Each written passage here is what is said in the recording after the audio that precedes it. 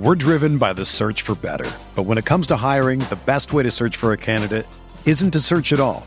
Don't search, match with Indeed. Indeed is your matching and hiring platform with over 350 million global monthly visitors, according to Indeed data, and a matching engine that helps you find quality candidates fast.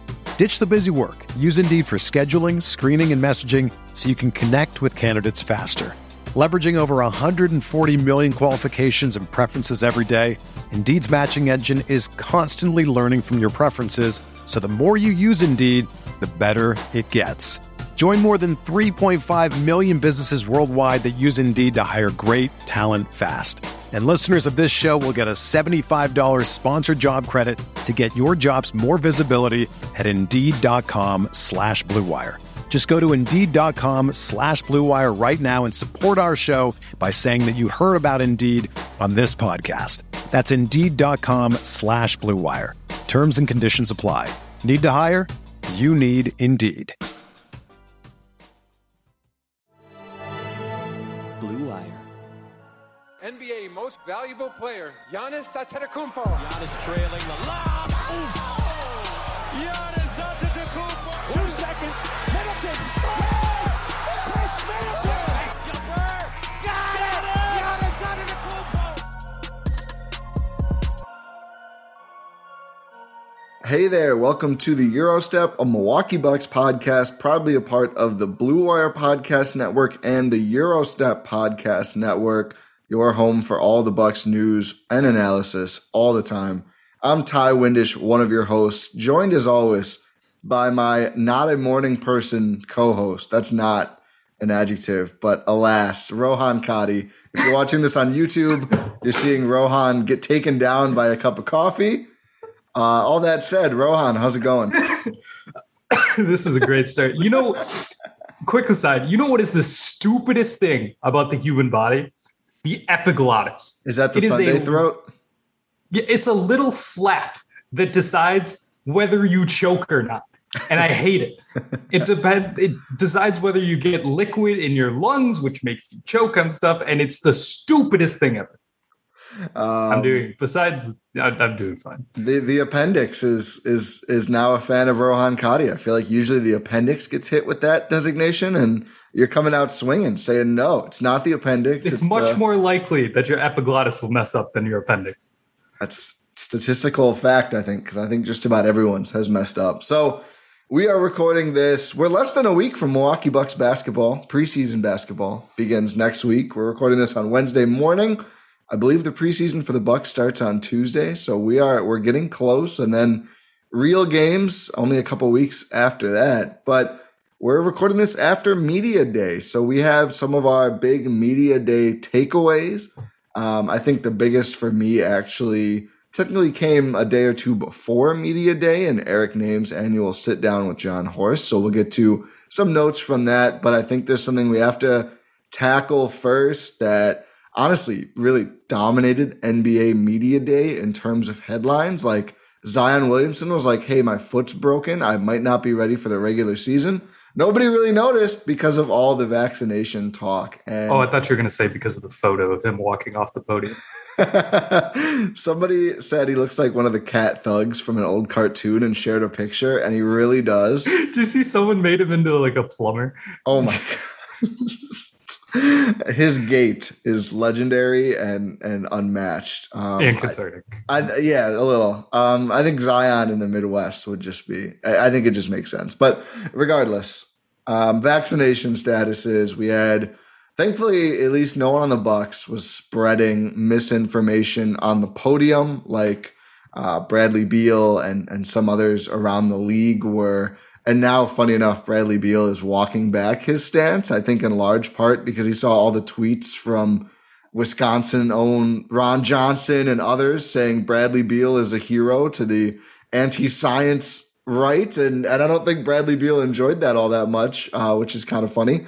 But the Bucks are not fully vaccinated, and it sounds like they don't expect to be fully vaccinated. When the ownership said vast majority, which as our GSPN colleague Adam McGee pointed out on Twitter, the vast majority of 17 is not all that dominant of a number. Like there could be 3 Bucks that aren't. You never know. It's hard to say, and we don't want to speculate who is and who isn't. We know Giannis is.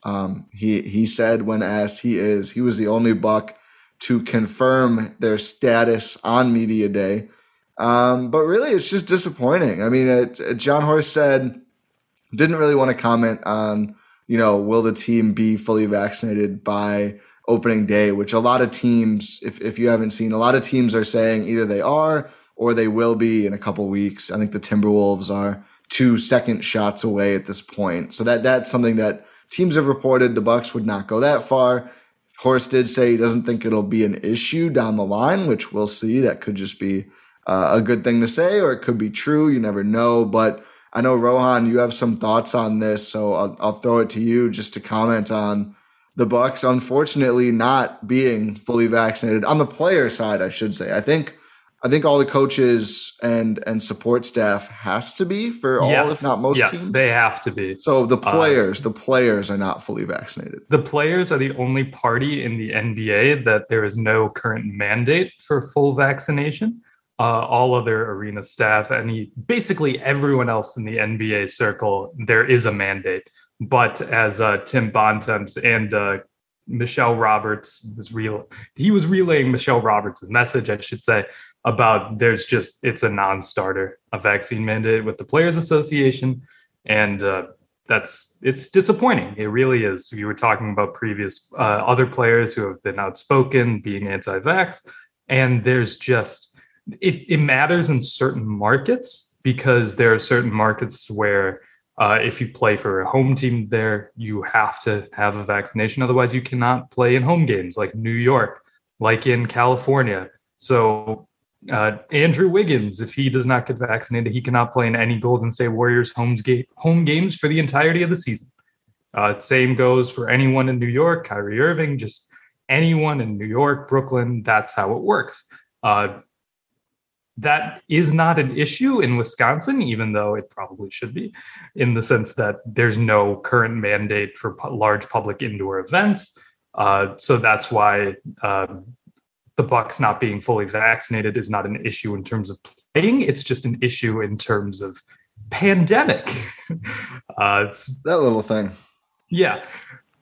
The entire reason it exists. So it's disappointing. Thankfully, like Giannis, he sets the tone for this entire organization. He has made it clear that he is vaccinated, as everyone should be if you are able to. I know there's a lot of compounding factors on this.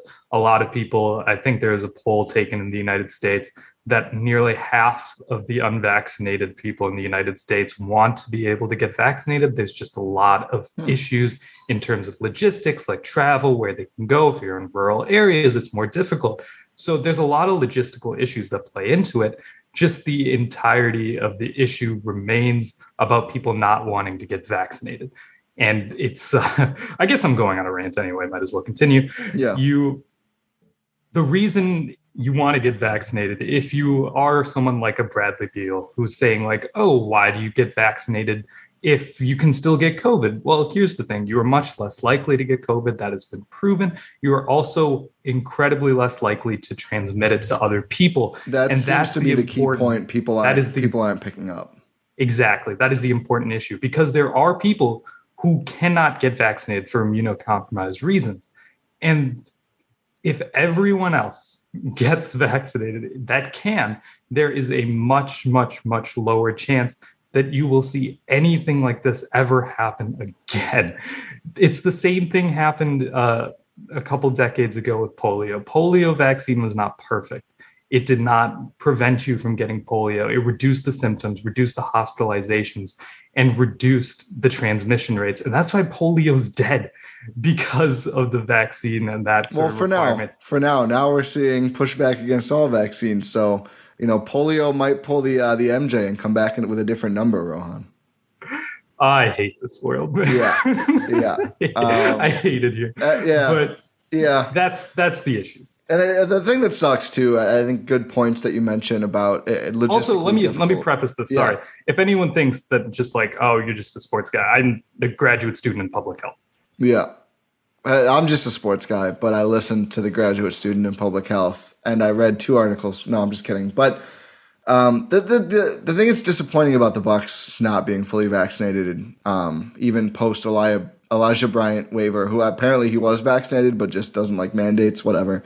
We'll get to some of their roster moves later in the show. But, you know, you mentioned the logistical concerns, which I think are real for a lot of Americans. They're not real for NBA players, right? Like they can do whatever they want, whenever they want. Like I love I think it's been characterized as, you know, some of the over the top support for the quote unquote player empowerment. And that is like, there's people, especially on Twitter, who look at NBA players like coal miners or something. Like they are the top 1% of society. And there's exceptions to this, of course. I think not discounting racial disadvantages that black and other non-white players can face. But in terms of something like this, you know, financially and being able to travel and be actually literally being able to go get the vaccine dose, obviously that's not a concern for NBA players. I mean, it's literally when they show up at the arena, I'm sure if today Andrew Wiggins was like, hey, I want to get vaccinated but can't figure it out, like Bob Myers might pull out a syringe and just be ready to do it at that moment. Like the teams will make this very easy. And even if they wouldn't, again, these players have so many resources at their disposal. Unfortunately, seems like some of them are more prone to using the YouTube resources at their disposal than the actual ones, but that's just where we're at. And again, let's be clear, over 90% of the NBA players are vaccinated. So it's just a vocal minority. Yes, and to be fair, I guess, to Beal, he did say the next day he's still in 60 days since having COVID, so it's not recommended for him to get the vaccine, whether that's true or whatever. He did say that. My personal take on this is I don't think, maybe Wiggins, but I don't really think anyone's going to miss significant time for not getting the vaccine. I think Kyrie might already have it, to be honest. That's my hot take. I think Kyrie just loves to, you know, devil's advocate. Yeah, I've defended that sort. I've defended his antics in the past. I can't. Yeah, I'm not defending him. I think no. I'm not saying you are. I'm saying for me. Yeah. Because I've said on this podcast before, like, oh, maybe he's not. It's not good. It's terrible. It's dangerous rhetoric. Yeah, agreed there. And just I was on his IG Live and just saw the quotes like, "Oh, get him! You show that the media." Like, okay, it's wow, really standing up for the little guy there, Kyrie. Okay, enough of this stuff. Anyone who hasn't turned off the podcast can now listen to us talk about Milwaukee Bucks basketball, which unfortunately is NBA basketball is tied up with vaccines and everything now because we're still dealing with this COVID stuff, which is life in America. So I mentioned earlier, I thought my biggest takeaway from Media Day and just John Horst talking in particular, which doesn't happen all that often throughout the calendar year. Most GMs aren't prone to sharing their thoughts all too often, was this quote in the article that Eric Nehm put together for The Athletic. And this is basically on the idea that the roster is missing a big man, right? Which we've talked about, you know, a big wing for the playoffs for guarding guys like KD, a more traditional big man, maybe just for soaking up regular season minutes. I thought this quote was really interesting. We managed it last year. This is Horst.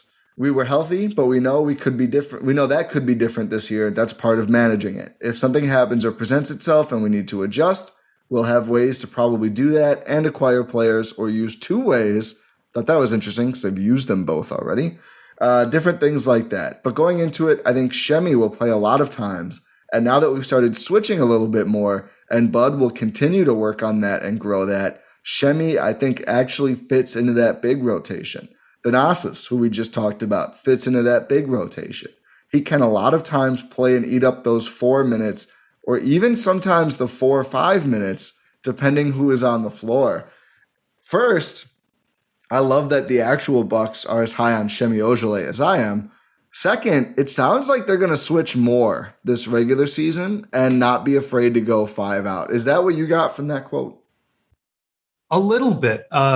Going 5 out was not, or maybe it is, was not my takeaway from saying Thanasis is going to play some 5. Just 5 out, in terms of, not any, because that was the thing, right? If Brook isn't playing, like if Brook's off a game and Giannis is on the bench, What are they going to, is Portis just going to be the only center? What are they going to do? It sounds like they're willing to go even smaller than Portis as the only center. Yeah, I think what I took away from this is, partly that and just the overall message that they're willing to just mess around and tinker with a lot more stuff. They've seen it. They saw it work last regular season, last playoffs, because again, defending champions. Yep. Never gets old. Nope. But we saw them tinker with a lot of stuff. We saw them try a lot of different stuff, and that's what helped them win the title. So why stop that method? You just got to keep learning. You got to keep trying. See what works. You have time to experiment because you're going to be a good regular season team anyway. You can, as long as you get like a top 3 seed, you'll be fine. So why not mess around? Yeah, and I think the interesting thing is I kind of forgot just because he was most recently on the Bucks, but PJ Tucker's whole thing prior to that, because the Bucks are just so big, was being a center. And if we are thinking that Shemi is, going to get the first crack at approximating PJ, I think is the best way to put it. Maybe that's how the Bucks see him playing. And I do think looking down the road, maybe post Lopez, when he retires as a Buck with several more championship rings, the idea is not we need another center to put next to Giannis. Maybe the idea is we need someone more like PJ Tucker, or like I think what they're hoping that Shemi can do, who can play sort of center, enough center to enable guys like Giannis and Bobby Portis to play in smaller lineups with more spacing, a less clogged paint, etc. So I think it's interesting. It seems to me like that position then, that small ball 4-5, that the one thing they lost when PJ left, and he just wasn't able to make shots by the end, but that's essentially what he did for the Bucks. It feels to me now like that is the most important thing to find, not just this year, figuring out if Shemi or Thanasis or someone else can do that, but long term. That feels like the one true hole on the roster. If this is how the Bucks are looking at it, like, okay, now that Giannis is this, it's more important for us to find a future one of those than it is to find the next Brook Lopez, which I think bears out because look at the guys they brought in and didn't bring in, right? Like they didn't bring in a young true center. They're bringing in stretchy 4/5 kind of players. Like, I think this reflects this shift that we saw happen live in the playoffs of Giannis is a center. Right? He does a lot more than that, but at the end of the day, if you have to decide, Giannis is the center, so we're going to find resources that work to accentuate that, not block that. And I think it goes back to this idea that Brook is not a great fit with Giannis. He's just a great player, and you're going to make it work as long as you have him. But I think in an ideal world, if you could get, the exact same mentality, personality, level of effectiveness as Brook Lopez, but he was a 4/5, not just a 5, I think the Bucks would prefer that going forward. Yeah, and I'm starting to get a little bit of the Shemi buzz too. I don't know, it's me wanting to, or just me getting excited for a new season. I'm a little cautious because it's a little more difficult to just bring in a new player. And even though he has that archetype, it's a little difficult to just thrust someone into a role and expect them to succeed right away. Which is why there's a little bit of trepidation on my part, but I do agree with what you're saying. That is the sort of archetype of player that the Bucks are looking for. It's just, it is a better fit with Giannis. We've seen that, like you said. I don't know. We're driven by the search for better. But when it comes to hiring, the best way to search for a candidate isn't to search at all. Don't search, match with Indeed. Indeed is your matching and hiring platform with over 350 million global monthly visitors, according to Indeed data, and a matching engine that helps you find quality candidates fast. Ditch the busy work. Use Indeed for scheduling, screening, and messaging so you can connect with candidates faster. Leveraging over 140 million qualifications and preferences every day, Indeed's matching engine is constantly learning from your preferences, so the more you use Indeed, the better it gets. Join more than 3.5 million businesses worldwide that use Indeed to hire great talent fast. And listeners of this show will get a $75 sponsored job credit to get your jobs more visibility at Indeed.com/Blue Wire. Just go to Indeed.com/Blue Wire right now and support our show by saying that you heard about Indeed on this podcast. That's Indeed.com/Blue Wire. Terms and conditions apply. Need to hire? You need Indeed. When you need mealtime inspiration, it's worth shopping Kroger, where you'll find over 30,000 mouth-watering choices that excite your inner foodie. And no matter what tasty choice you make, you'll enjoy our everyday low prices, plus extra ways to save, like digital coupons worth over $600 each week. You can also save up to $1 off per gallon at the pump with fuel points. More savings and more inspiring flavors make shopping Kroger worth it every time. Kroger, fresh for everyone. Fuel restrictions apply. I still think we'll talk about this, but I still think there's room for another big on the roster. I have one in mind. Yeah, and I hate it. What? Yeah. I know. I don't think we're on the same page with who I'm thinking of. Who are you thinking of? We'll get to it when we talk about roster moves, but they recently signed him to a contract yesterday. Oh, yeah. Okay, I'm on board. I was like, there's no way you would react like that to the guy I'm thinking of. No, I'm off the Bismack Biyombo hype wagon. What do you want to talk about next? What stood out to you from Media Day? Let's bounce around a little bit. I think it's just nice to see year 2 of really this core of like Drew, Giannis, Chris, Bobby, like those guys. Like obviously Brooke is still there. You get George Hill back. Like I guess he's is he part of the core? He just like took a year off. Yeah, he took a vacation. Took a sabbatical. Yeah, yeah. He had to go, study something. There. Yeah. So it'll be interesting to see. I'm basically mostly talking about Drew, Chris, and Giannis, and Drew in that. It'll be interesting to see what year 2 is like, and especially year 2 of experimental Bud, like I was talking about earlier. I don't know. I feel like this team has a certain swagger to them. They know they won the title. They know they're the defending champs. And the thing is, they're not. Well, at least Giannis. He's not just happy with it. He wants more. It's the whole team. I think that was one of my biggest takeaways from the various interviews. Is like they're like insisting that they're not happy. From Brooke and Bobby to Pat, who was making this really kind of complicated chapters book analogy thing. It's one chapter's over, but it's a new chapter, but we're going to carry over the last chapter, whatever. He's really feeling the hangover of that UW-Madison commencement speech. He's probably feeling a literal hangover from watching his Notre Dame team beat Bucky that badly too. Even Chris says, Bud said the first thing he said when they all got together was, we have to go do it again, or let's go do it again. Like, it seems like I really like that they're refusing to be complacent. They're refusing to enjoy it too much. I think Giannis's great quote was, I'm not even close to satisfied. And I think that shows again, like we've talked about when we were fortunate enough to have Chase Buford on the pod, just how the whole organization's mindset stems from Giannis as the franchise player.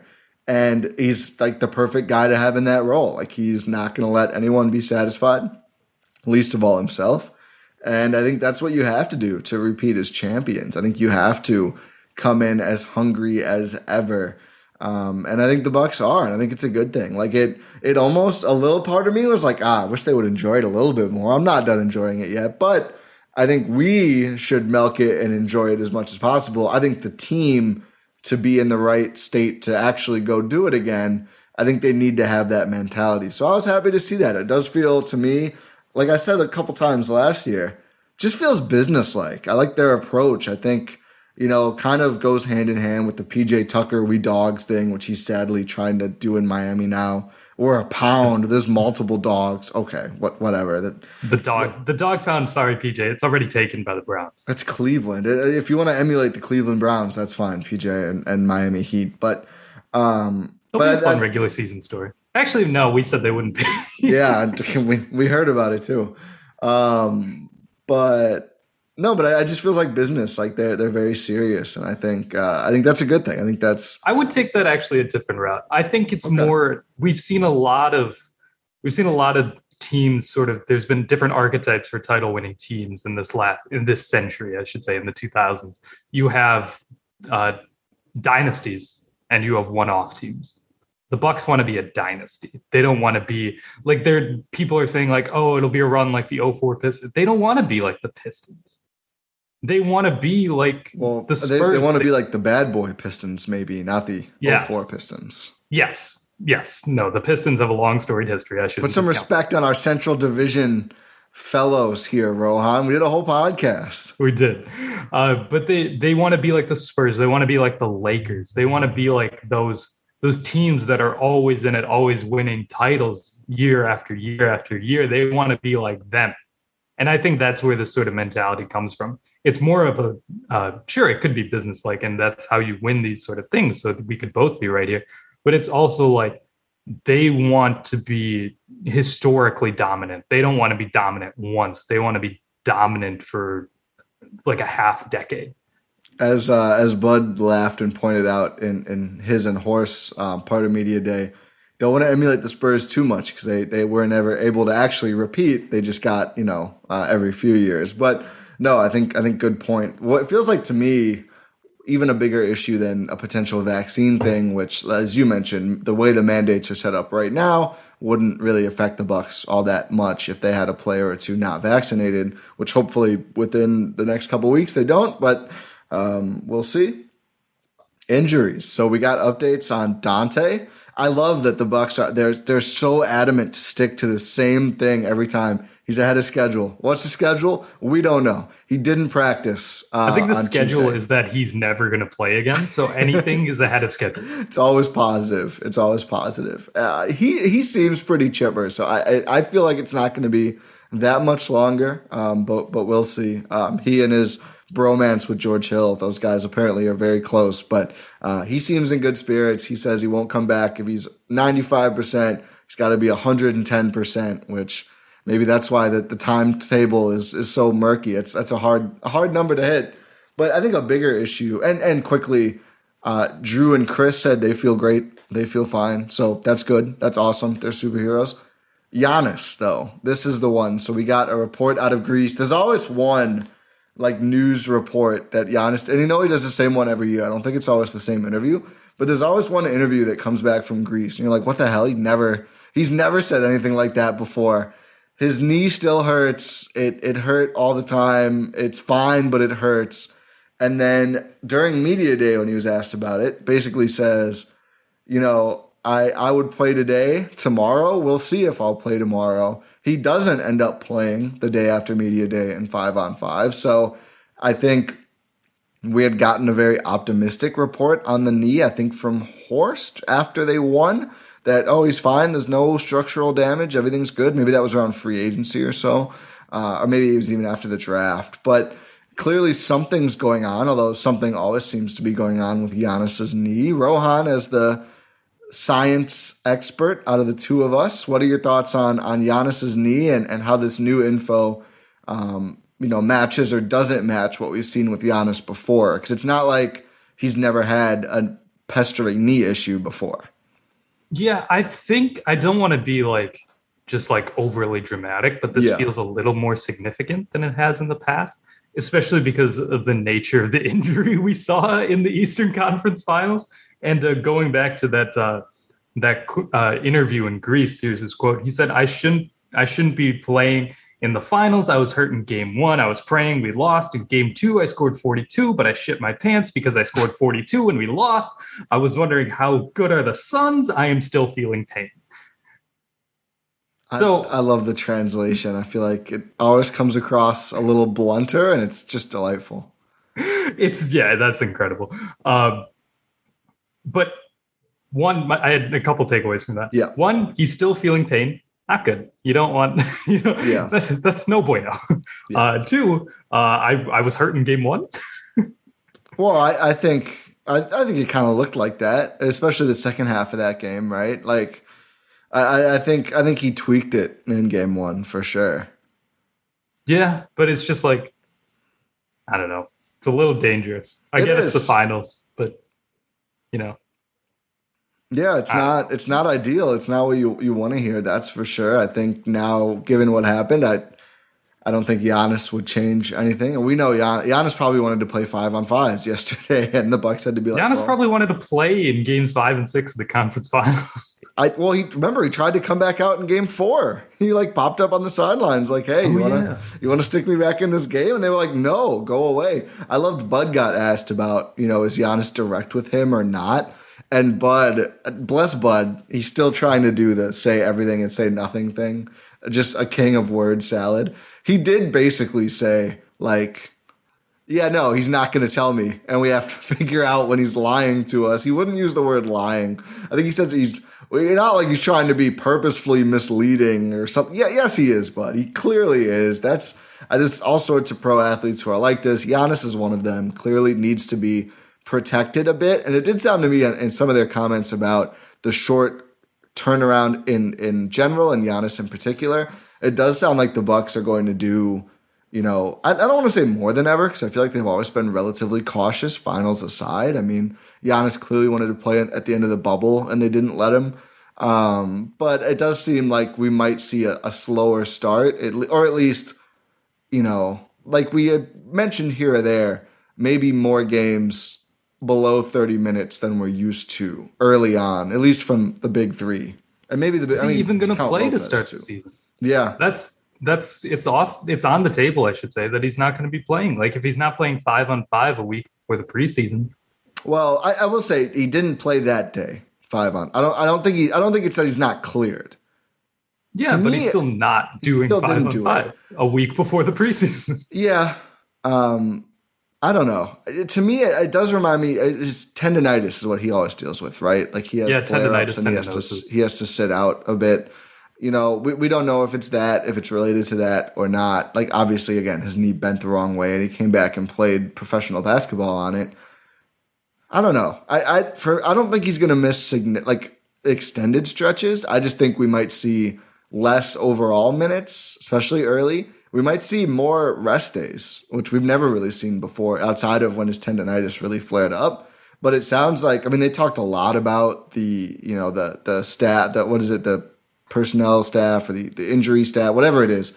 Troy Flanagan, I believe, is the guy's name who runs it. But it sounds like maybe that's on the table, that we'll see more of this, back to, like maybe the first month we don't see Giannis in back-to-backs. Maybe he doesn't play the first couple of games to start the year. We don't know. We're speculating. But it does feel like all of this is more on the table than it really ever has been with Giannis. Yeah, especially because we've seen them sort of realize the decreasing value of the regular season as a whole. Yeah. They don't have to go 100%. They don't have to go and get the best record as long as they're prepared come playoff time. And that's just been a trend in the NBA for the last couple of years, last probably decade or so. You don't need to be the best team come playoff time. In the regular season, you just have to be one of the best teams come playoff time. Yeah. So whether that means more rest, so you can guarantee or try to guarantee health as the playoffs approach, that I think that's going to be more on the table than ever before for this team. But it's just difficult because we've seen like Giannis not want to sit out games, and because he knows like a lot of road games they come out to see him. Yeah, and home game. I think it would kill Giannis to not be able to play ring night. Oh yeah, that would suck. Yeah. So really hoping that's not the case. I think he's definitely going to be playing ring night. Yeah. But yeah, we might not see him in every preseason game, which is obviously just. It's. I don't know if we're going to see him in the first one. Yeah, that's what I mean. But if you put it this way, like, would you rather Giannis sit out the whole preseason or Giannis have to miss time later? Obviously, you're going to pick preseason.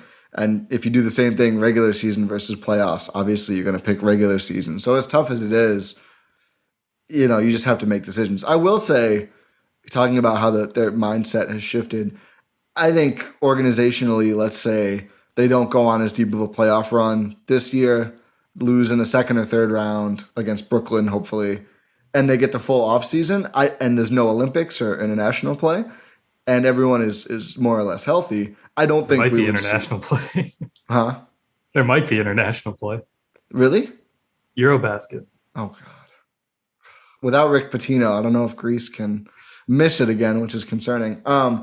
But if everyone's more or less healthy and there's a real off season, I don't think they would load manage just to load manage. I do think it's more these are extenuating circumstances, and especially with Giannis in particular. But yeah, I mean, hopefully he's able to get that knee under control and be good to go without any sort of restrictions by the regular season ish. That's obviously the hope here. Yeah, you just want to get the big guy healthy. That's all you want. I mean, he's been doing basketball stuff. We've seen workouts and shooting drills and stuff. So it's not like he's been laid up, but clearly without not playing 5-on-5 day one, I think only he and Dante didn't. Yep. That's not ideal. So we'll obviously keep everyone updated as soon as we learn more, because that's anything to do with Giannis's playing status is going to be the biggest Milwaukee Bucks story out there at any time. So what else do you want to cover from Media Day? It's good to see everyone. Good to see everyone back. Good to see some of the new guys. Yeah, it's fun to see. I don't know, like some guys in Bucks jerseys, like Shemi. The picture of Grayson Allen was just incredible. He just looked like his mom dropped him off for school. It just. I think he's going to be really good on this team. Me too. I'm more. I think Grayson Allen is to me what Shemi is to you. See, I'm pretty high on both of them. I think they're both going to be really important.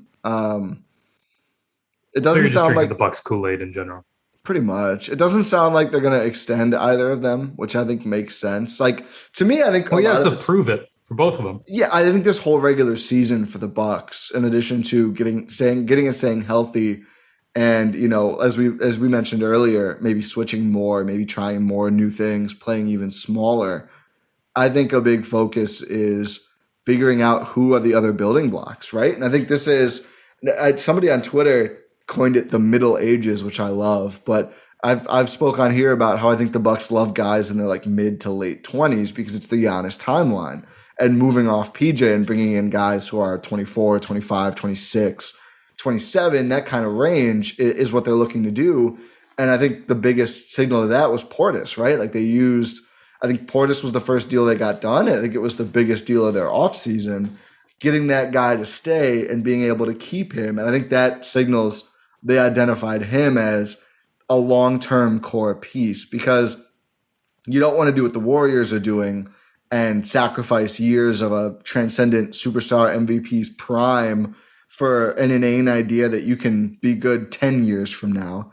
But I do think you want to make sure you're not in a place where Giannis is on the island by himself 4 or 5 years from now. I don't think Drew and Chris will be done 4 or 5 years from now, but they'll be in their early to mid 30s by then. So it is something you have to think about, who's going to be here a few years from now, and how can you add talent, and how can you at least keep some sort of an infrastructure around Giannis in the immediate and the short and mid terms. And I think that's Portis. And I think that's going to be one of Grayson or Dante. I think they're going to pick one. I think they're hoping Shemi could be a guy who fits in and they can stick around and have for a longer time. And I think that they're using this season to figure out, is Rodney Hood that guy? Is Rodney Hood going to get healthy? And will he take another less overall dollars deal so we can use early bird rights to sign him a couple years from now? With Grayson Allen, who they could sign whenever they want. Dante DiVincenzo, who they could sign whenever they want because they're restricted free agents. Obviously, Portis, they already kind of made that call.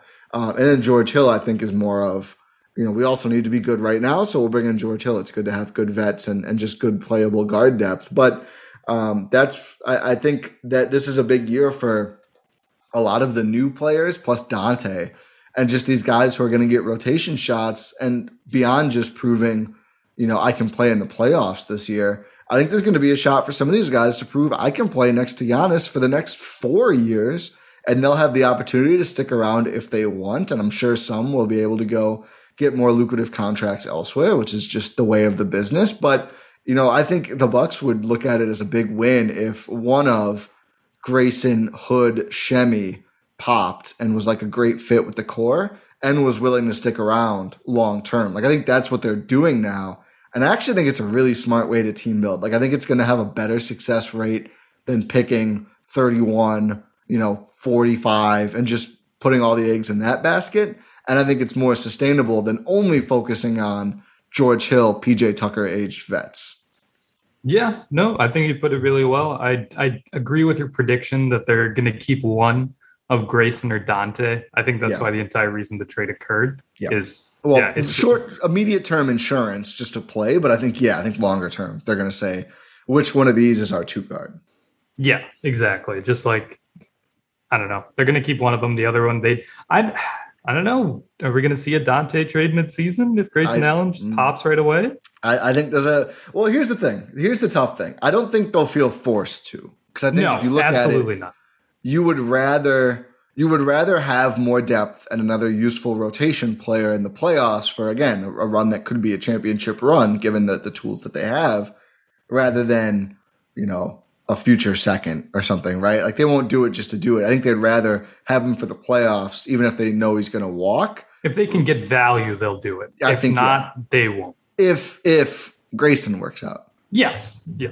If they determine, giant contingencies all around. There's a lot. And I honestly, I think there's a chance that, could Rodney Hood slot in as a starter? Like, if everything works out perfectly for him, I think there is. I think it's very small, but I do think this was a summer for the Bucks of saying, let's just take as many flyers as we can on these guys who we think could really work out.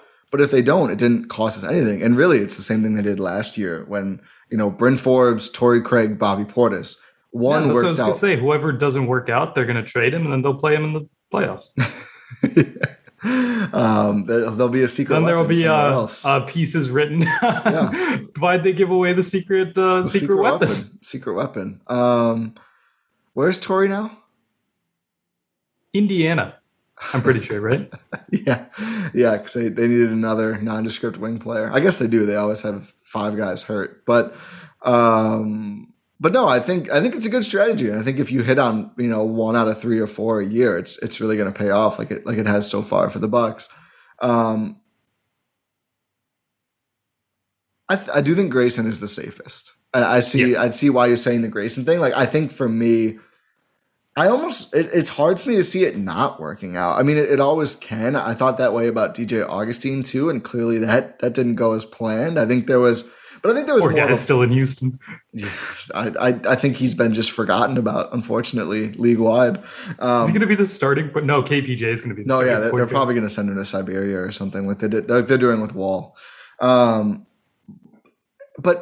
DJ Augustine, like, as a point guard who likes to play a certain way, like more pick and roll, which the Bucks weren't really doing with him. He just wasn't as good of a fit for what they want to run. As like a complementary, wing player, I just think it's harder for Grayson to not fit. And I think being a more consistent shooter and just a more steady player overall, I really do think he's going to fit really well. We'll see. Nothing is certain. But I like that you basically find one guy who you can trust as a spot starter, I think, whenever you need to in Grayson, and then take the flyers on Shemi and Hood. And then I think George Hill is a guy they look at too. I think there's a chance George Hill starts the year as well. I don't think it'll happen, but I do think him and Drew together would be a pretty good backcourt. Yeah, we could see that closing a lot of games.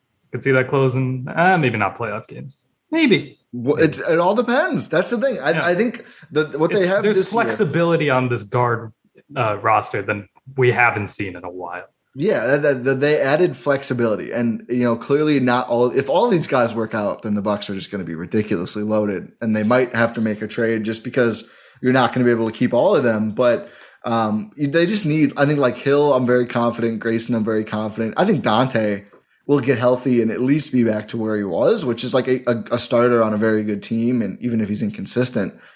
Really, it's like one of Hood or Shemi working out would be huge because it just bolsters your depth. Or I guess, you know what? We should throw Thanasis in that group. Yeah, don't disrespect my guy, TA. I think he's going to get more chances to be that wing defender. He's going to be playing 5. Are you kidding me?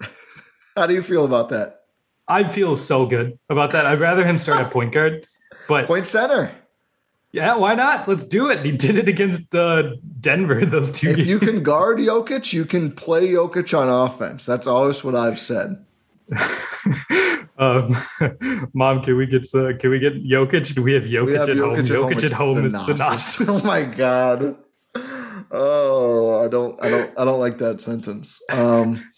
John Horst on what the Bucks have added this summer. We added in this order, quote, shooting, playmaking, size. Interesting to me that he keeps saying size because they didn't add a true big. They did not add any size. If you want to count Portis, I really think he's talking about That's not Shemi. an addition, though. Well, I retain, sign, whatever. I agree. I feel like he's just talking about Shemi and almost like Hill and having like bigger guards to play. Yeah. I don't know. It was an interesting quote to me. Also, another one that I thought was interesting, betting that we've grown in toughness, physicality, understanding what it takes to win. Sort of saying, taking PJ's thing, like you said at the celebration we were at, I taught them how to be dogs. It sounds like the Bucks think the same way. And they're like, well, you've done what you needed to do here, PJ. It's like they're dogs. It's now. like the Teenage Mutant Ninja Turtles meme where Splinter's holding the Yes. kids, and then the kids have grown up, and now Splinter's old. And they walk him over to retire in Florida, like so many other players seem to be doing. Yeah, that's perfect. I think that's what the Bucks are betting on. I think part of it is PJ Tucker teaching them to be dogs. Part of it is like Zach Lowe and Tim Bontemps talked about in the Low Post this week of just like, there's just a different energy and aura around a championship team, like a different level of confidence of knowing how to win those gritty games. And if we've talked about, like the Brooklyn series for me is still where that flip switch, like they were such a different team after they beat Brooklyn. Just even in the other series, like they never staggered after that. They would lose games. They never staggered. They never freaked out. They never imploded. They weren't perfect. They lost 4 games after that, but like they always came back. And I just think, I think it's a pretty good bet. Again, I'd rather have PJ and all these other guys, but I think it's a pretty good bet that the Bucks are just going to be more ready for this shit, so to speak, than they have been before. Yeah. It's funny you bring up after the Brooklyn series because I just keep thinking back to the Brooklyn series. It's like, man, they sucked. They were so bad for 3 of the 7 games. Yeah, and more than that, really, game 3 was pretty ugly as well. Game 3 was awful. Your infamous meltdown. Oh my goodness. How could I forget? How could anyone forget about that? But yeah, I agree with Horst here. They definitely, it feels like they know what needs to be done. And yeah. How could you argue with that? They did it. So obviously they know what it takes. So, look at what Bucks culture did for Jeff Teague. How could it not work with Semi Ojeleye? Yeah. What's going to happen to Jeff Teague? Is he out of the league, you think? Probably. I don't think he's even showed up at camp anyway. Because he's not been signed anywhere. Well, yeah, but I mean, like even on a camp deal, I don't think he's. Yeah, and he could be like a floating free agent that just gets signed. I don't know if that's a move he should want to take. I don't know how many teams are turning to Jeff Teague. I don't know. The Bucks have an open roster spot. Technically, they do. I think they're going to keep it for a while. Let's talk about the roster. As we alluded to a little bit earlier, big roster moves. I think that we all expected, at least we all on this podcast, there was some outrage. Elijah Bryant and Mamadi Diakite both waived, so both were non-guaranteed. Did the Bucks did the Thunder owe the Bucks a favor for some reason at any point? I don't think so. I don't think so. I think it was just a very, very team-friendly deal. Yeah, so they claimed Diakite is why I asked. So basically, this saves the Bucks $100K, which is more than $100K because of the tax. Because it's like almost $400K. Yeah, for tax purposes. So whenever a player is waived, the money isn't dead money until they pass through waivers. If somebody claims the player, then the other team just absorbs the contract, basically. So this doesn't happen all that often in the NBA. Like, the buyout market exists because teams don't do this. They just wait to sign them to a minimum. But Diakite's deal was team friendly, and the Thunder are still below the salary floor, so they have no financial concerns, and they plucked him up. And it's only a $100,000 guarantee, so I don't even think there's a guarantee he makes it to their final roster. Honestly, I think they just wanted a flyer and are willing to pay $100,000. I mean, our friends over at the Uncontested were saying he's going to get some playing time. So who knows? Christ. Did we looked at that roster and we had real concerns? Did Sam Presti look at this roster and say we're too good? We need to make sure we're not going to get the number 6 pick again, or what? I don't know. They just needed some. I don't know. We shouldn't disrespect. I mean, it's not disrespect. He's not ready to play in the league. That's true. If he was, he'd still be on the Bucks roster. I think they could use another big, despite what Horst says. Maybe the Thunder are hoping that they could be follow in the Pistons and Rockets get footsteps. Christian Wood. Yeah. We'll see. What is I'll make a bet with you. Let's see. What's Christian Wood's average last year? Points. Oh, is he going to be half as good? 21 points a game last year. Will Mamadi Diakite ever score 21 points in an NBA basketball game? Ever? Yes. I'll say no. So that'll be our bet. What should we bet on this? A beer next time we get together in Milwaukee. Sure, that works. First round on you. His career high is 13. Mamadi does have 13 and 38 minutes against the Bulls. I can't wait for the first game of the season. Mamadi just goes 37 points, 8 threes. All right, 21 points. Mark it. Eurostep bet. First bet of the year. We're a gambling pod now. 21 points for Mamadi Diakite. I'm saying no. Rohan is saying yes. See, the thing is, I have an entire NBA career. You have, at least 8 months to cash on this. I'm sorry, I don't see it. I just don't. I don't see it. I know people disagree. I'm not that high in them either. I don't know why. Well, it's good content. It is. It's one of those. There's an old joke from some movie, like if John Cougar Mellencamp ever wins an Oscar, I get $1 million. Like you always take 100 to 1 odds, but I'm not giving you 100 beers. It's 1 to 1. But yeah, probably shouldn't take that anyway. Yeah, no. But Diakite and Bryant are gone. They were the remaining non-guarantees. Actually, technically, Wara was non-guaranteed, but whatever. I don't think he was. That's not true. Partial non-guaranteed. Yeah, he's got some guarantee though. Yeah. So that's not entirely shocking, like you were talking about. So that leaves the Bucks with 14 contracts that have guarantees on them, including Wara. Yes, and not including two ways, Justin Robinson and Sandro Mamukelashvili. Yep. So they technically have an open roster spot, and there is one man for the job. Ty, I'll let you take it. I know Johnny O'Brien, friend of the pod, who I'm very disappointed. I hope this is just – actually, it has to be. They're ascribing number 8 to him on the Bucks roster site right now. Number 8's retired. Marcus Johnson's number, I believe, right? I don't think that can be assigned. So I don't know. That must be some sort of a glitch, which is weird because like Khalid Zakis doesn't have a number. Have we seen Yorgos yet? Yeah, he was there. Okay. I don't. It's weird. He doesn't have a number, but JOB gets number 8. Like I said, must be some sort of a glitch. But he's got to work. This is reported. We haven't seen anything official from the Bucks. Or wait, have we? I don't think so. You just said he was number 8 on the Bucks website, though. Oh, so yeah, we have. I lied. He clearly is. So they're at least confirming it there. He is on the Bucks website, but yeah, he's just wearing a number that he can't wear.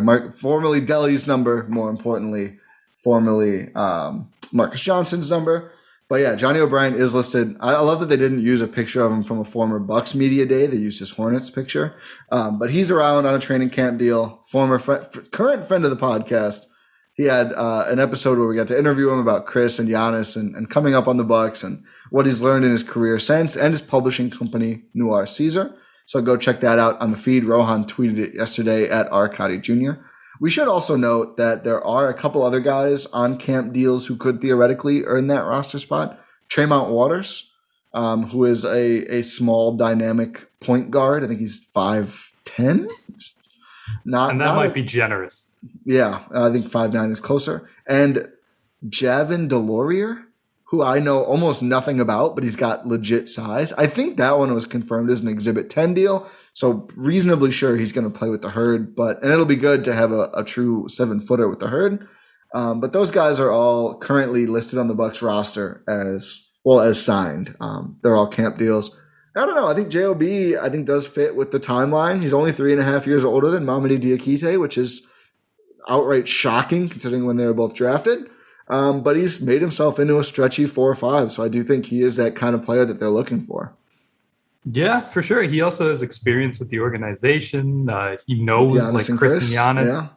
He's talked about with us about how he sort of like those guys, and those guys are like how their evolution is the reason the Bucks are insanely successful, which is, obvious now because they won the title, but it's like going back a couple years, it's like, yeah, is that really a thing? JOB always been a believer. Oh yeah. It's just, it's perfect. Like we're going to take a little bit of a victory lap here.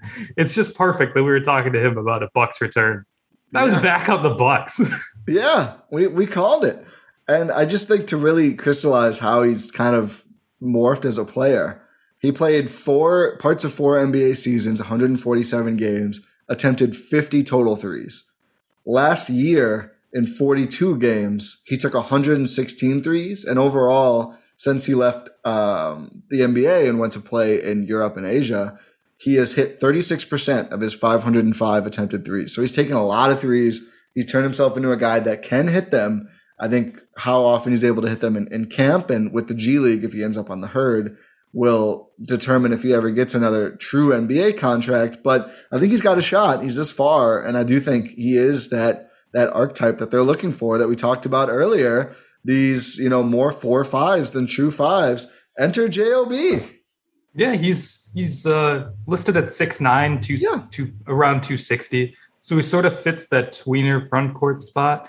And like you said, turned himself into like a stretch 4, stretch 5. So he fits what the Bucks want to play. He's also he's a physical guy. He knows how to play. We just need to see it, which is why I'm excited we get to see J.O.B. play Bucks fan. I'm so excited. I think he's getting real minutes in this preseason game.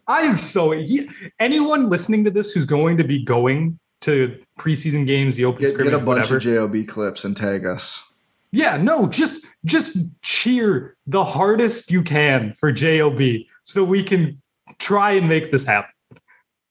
I got to dust off the 77 jersey and get down to one of these. Yeah, you need to bring that to the preseason game. I do. We should go to a preseason game. We should go to it. We got to see when they are. A lot of them are weekdays, which stinks, but we'll figure it out. We'll get to a game. Yeah, but make sure you're cheering super hard for J.O.B. Just do it for the Eurostep. Come on. Do it. You got to do it for the Eurostep. And one last note, just on Horst's quote earlier about using two ways. I think is Sandro the backup 5 or like the emergency 5 if Lopez does miss a week or if Giannis misses some time or something. It feels like he is, which is kind of I don't know how I feel about that. I'm a little concerned. I mean, it's the regular season and they don't care, but yeah, it's from what we saw in Summer League, it's a little concerning. I just don't think he does the true 5 stuff they really need from I don't think he does. So I don't mean this as a shot or like any sort of aggressiveness. I don't think he does anything that the Bucks want. I think he's playing. I'm not saying he's not talented. I'm not saying he's not good. It's not a fit. I don't know. I was talking to Jackson Frank a couple weeks ago, and he obviously followed Gonzaga basketball a lot, so he saw Sandro play. He was telling me, I don't know how he sort of fits on the Bucks at all. Well, I was like, that really confirms it. When you can get two Jokic's, when you can get Thanasis Jokic and Sandro Jokic, you have to do it. They got 2 chances at a Jokic here. I think, you know how I said the Thanasis is the Jokic at home? Yeah. Sandro is the Jokic at home of the Jokic at home. Oh, my.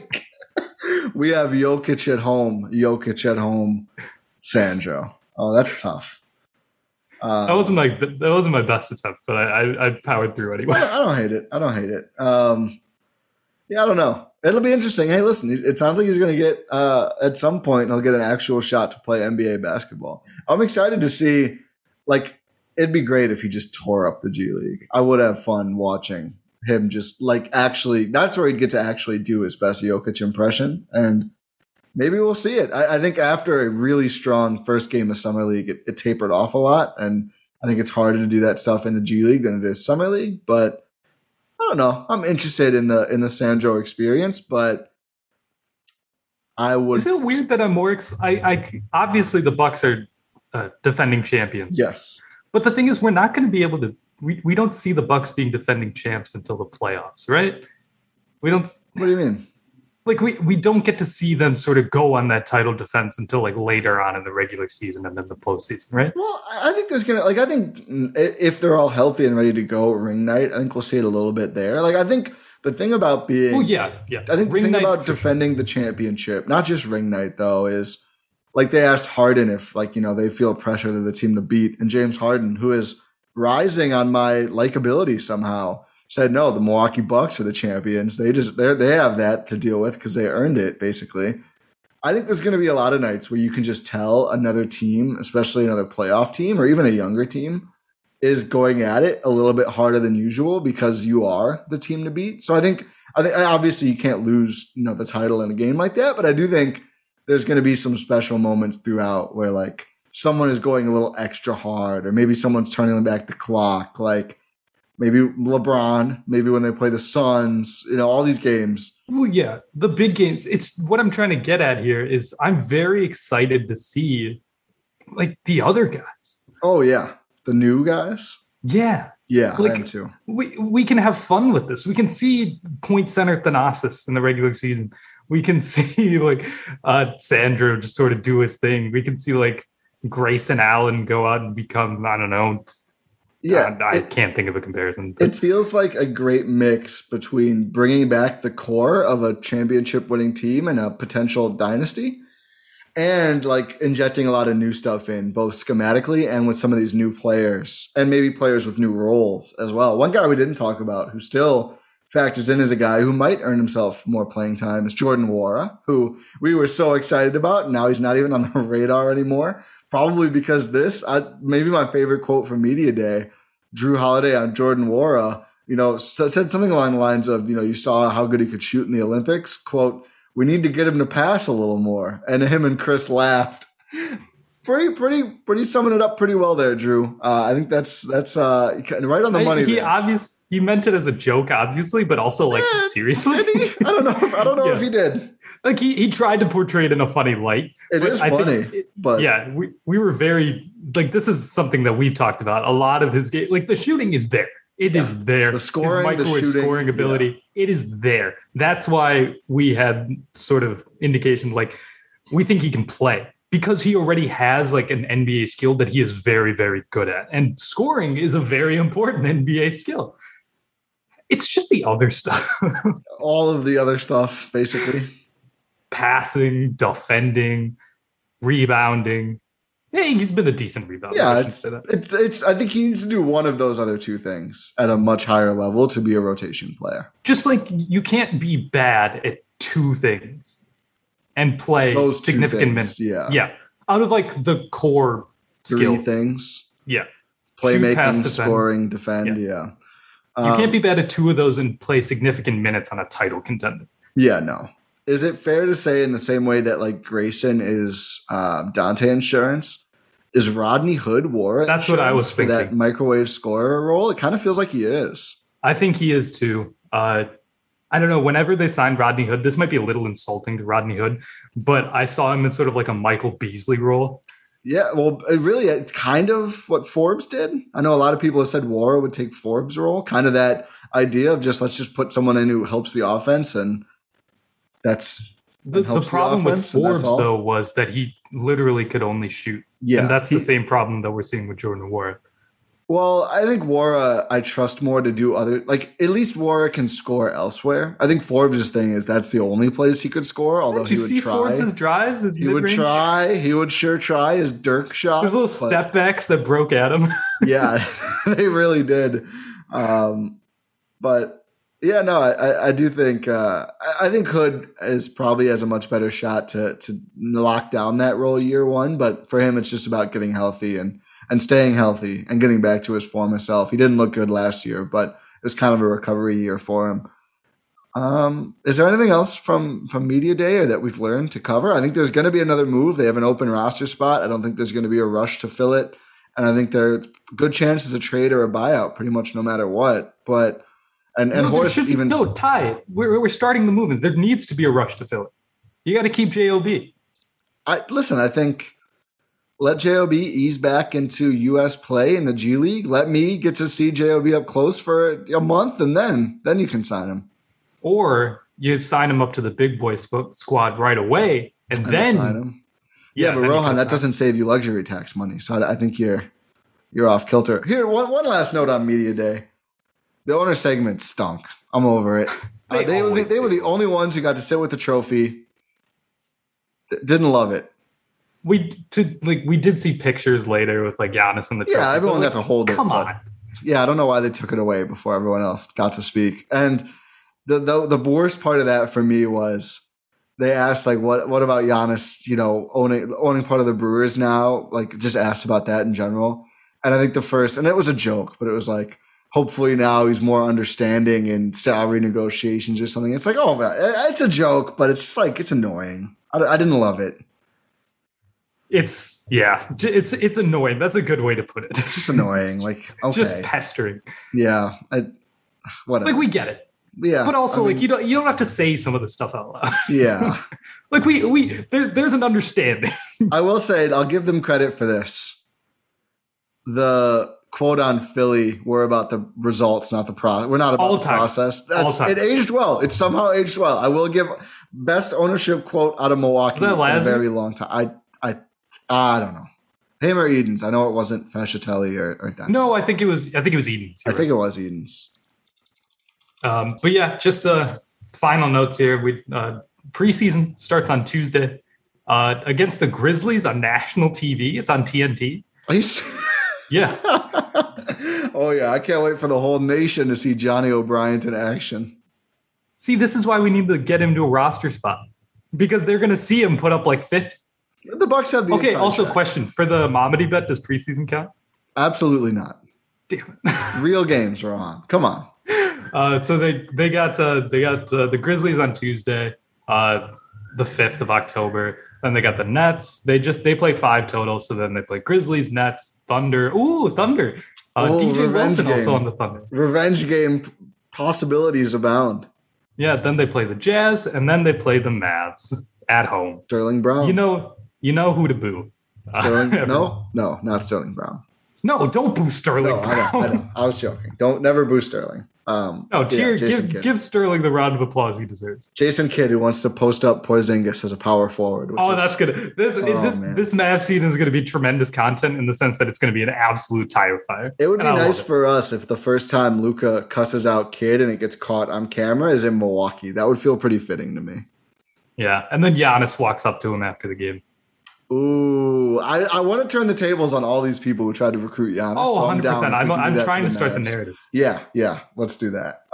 It should be a fun preseason. But only against people who did it to us. We don't want to incite it. We don't want to be mean to any other. We won't do Zion or... No, New Orleans fans haven't been mean to us. No, the 6 of them have been pretty cool. Well, I'm sorry. It's just... It is what it is. So this is we should probably wrap this up. Yeah. This has been fun. We're excited to talk basketball again soon. The media day usually means like it's right around the corner, and that's because it is less than a week away. Yeah, we're back. It feels like it's been forever, but also zero time at all. But we're ready to talk Bucks basketball again. If you want to get all GSPN coverage, make sure you're subscribed to the feed so you get us, Eurostep, you get Win in 6, you get just everything, all the crossovers, just you get all the best Bucks content available. We have testimonials on Twitter saying we're the best. We're the best. Just, listen to the people. It's not us saying this. It's not the masses, intelligent, brilliant masses. Okay. Also, make sure you subscribe to our Substack, gspn.substack.com, so you can get everything that we put out there right into your email inbox. I almost said mailbox. Like we don't send you internet mailbox. Was that? Yeah. I don't know. I'm struggling. It's still the morning. Make sure you subscribe to everything we do. Make sure you follow us on Twitter. We're going to be providing the best Bucks content possible during this season and into the playoffs. We're entering, this is year 3 of us together that we're entering. Wild.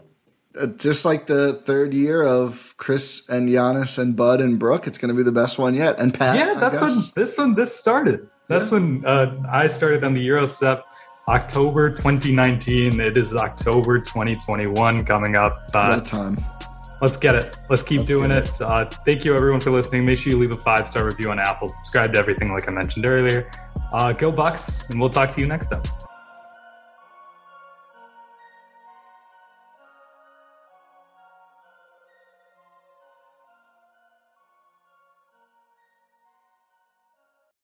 This is the story of the one. As a maintenance engineer, he hears things differently.